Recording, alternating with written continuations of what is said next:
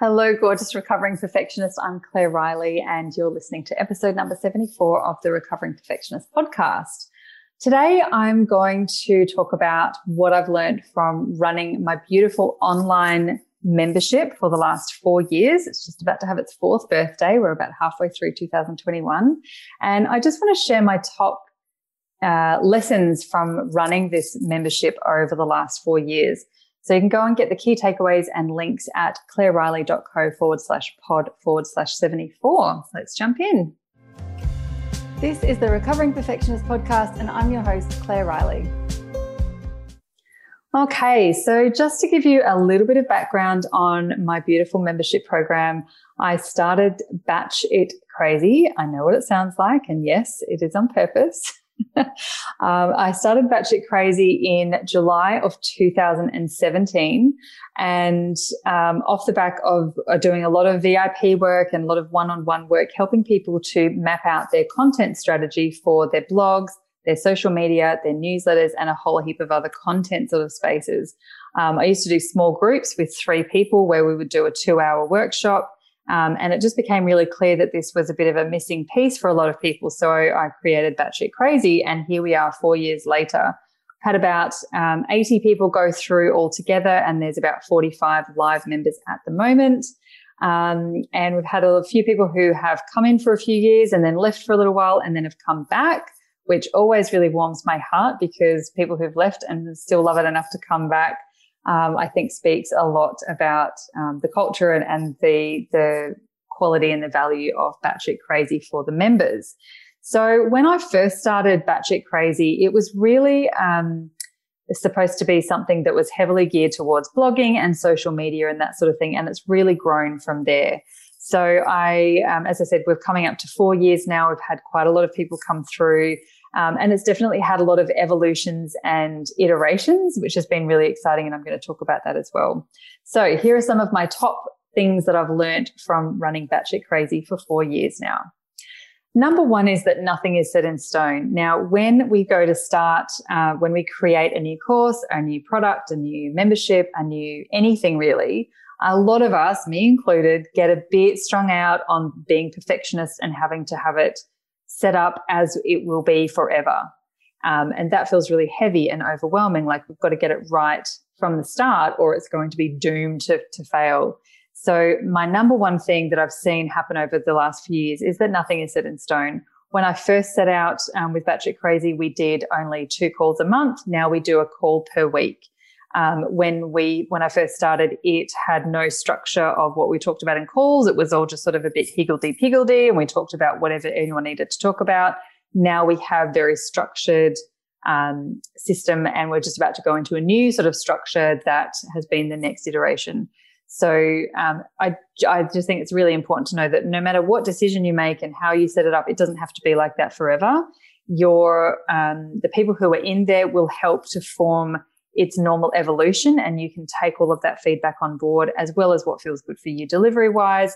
And you'll just know what little tweaks need to be made or what overhauls need to be made as well. So I wish that I had given myself a bit more permission at the beginning to not have everything completely figured out, and to not feel like every decision I made 4 years ago was going to be things that I still had to be delivering to a T right now. So that's the first one. The second one, which works in with that, which is getting feedback, is key.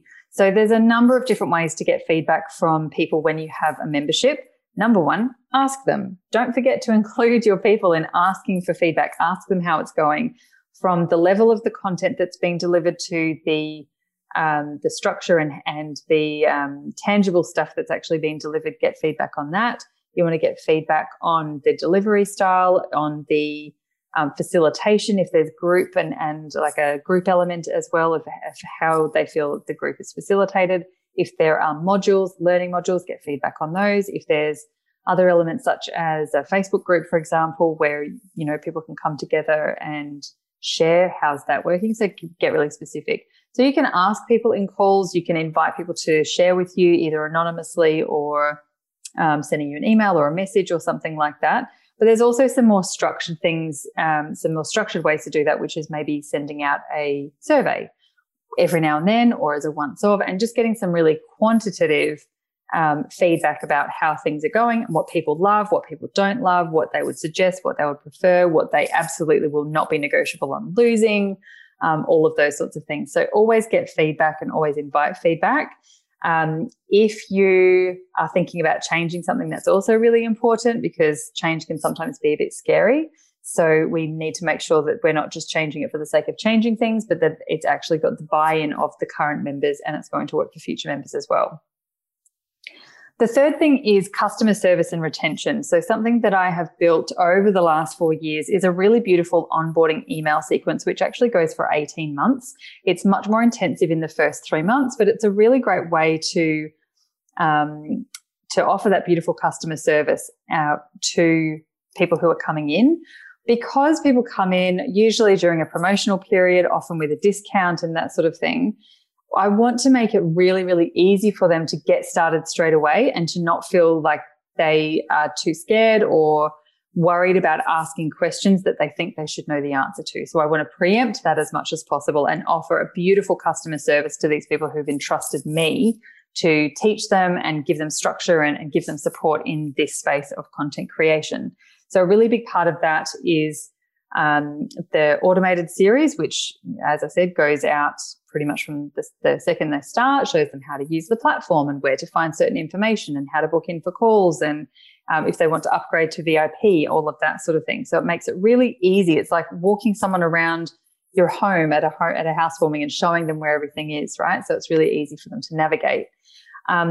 This comes from a place of obviously wanting to create a beautiful space and create a really supportive experience for them. But also it makes my job a lot easier because those people are more likely to stay long term, and retention, as we know, is much better than acquisition.